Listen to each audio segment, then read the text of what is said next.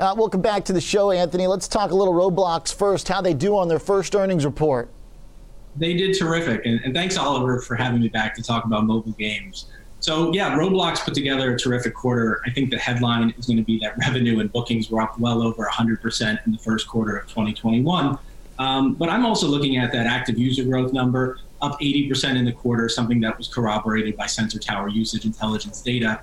And, this is really, I think, for Roblox where the fun begins, because now it's going to start lapping those COVID-inflated comps from a year ago, which is something their management flagged as, something to be on the lookout for in 2021.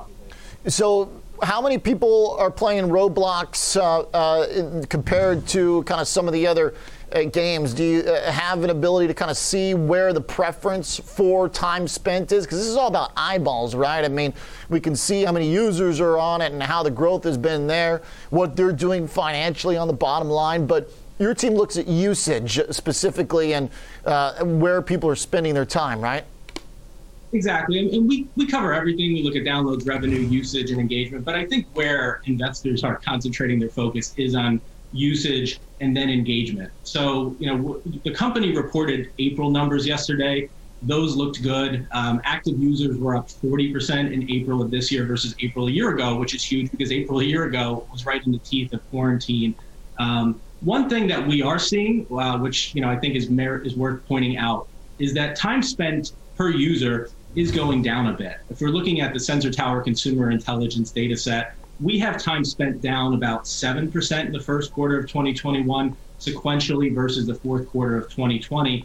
And that continues a trend of somewhat slow decline from the highs of last summer. But I think that's kind of easy to explain because, one, you have people going about their normal lives again. So it's probably good that they're not spending an hour and a half every day on Roblox. But two, as you're adding to that active user base, I think it holds that some of those newer users might be a little bit less engaged than their core legacy users.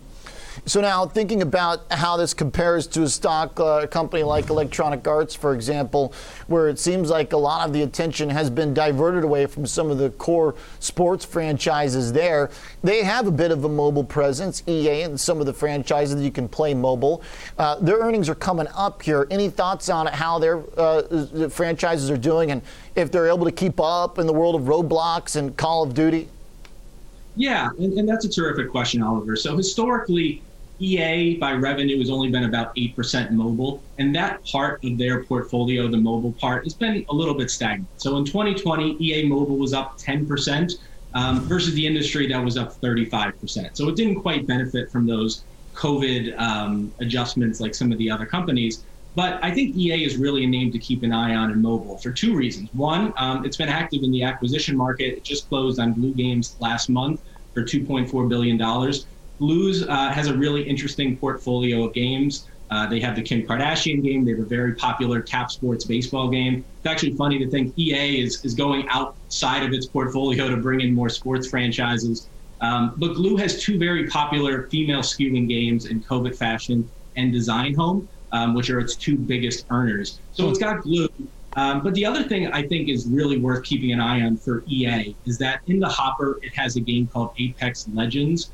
This is a game that's been very popular for EA on PC and console. EA is going to soft launch that title soon with a plan to launch it worldwide later this year. And I think a very good comp for that would be Call of Duty, because you're taking something that was very popular on other channels, you're bringing it over to mobile, and you're hoping you get those core users to play it on another device. And it's stylistically similar to Call of Duty Mobile. So it's a battle royale game, like a PUBG, like Fortnite. These games are doing tremendous right now. To put it into perspective, Call of Duty Mobile, when it first launched, did 110 million on mobile in its first quarter out the gate. That's already bigger than Glue. And it's, I think right now Call of Duty is about 70% as big as combined EA and Glue. So if EA could have a launch of that magnitude in the battle royale genre, that could really be transformative.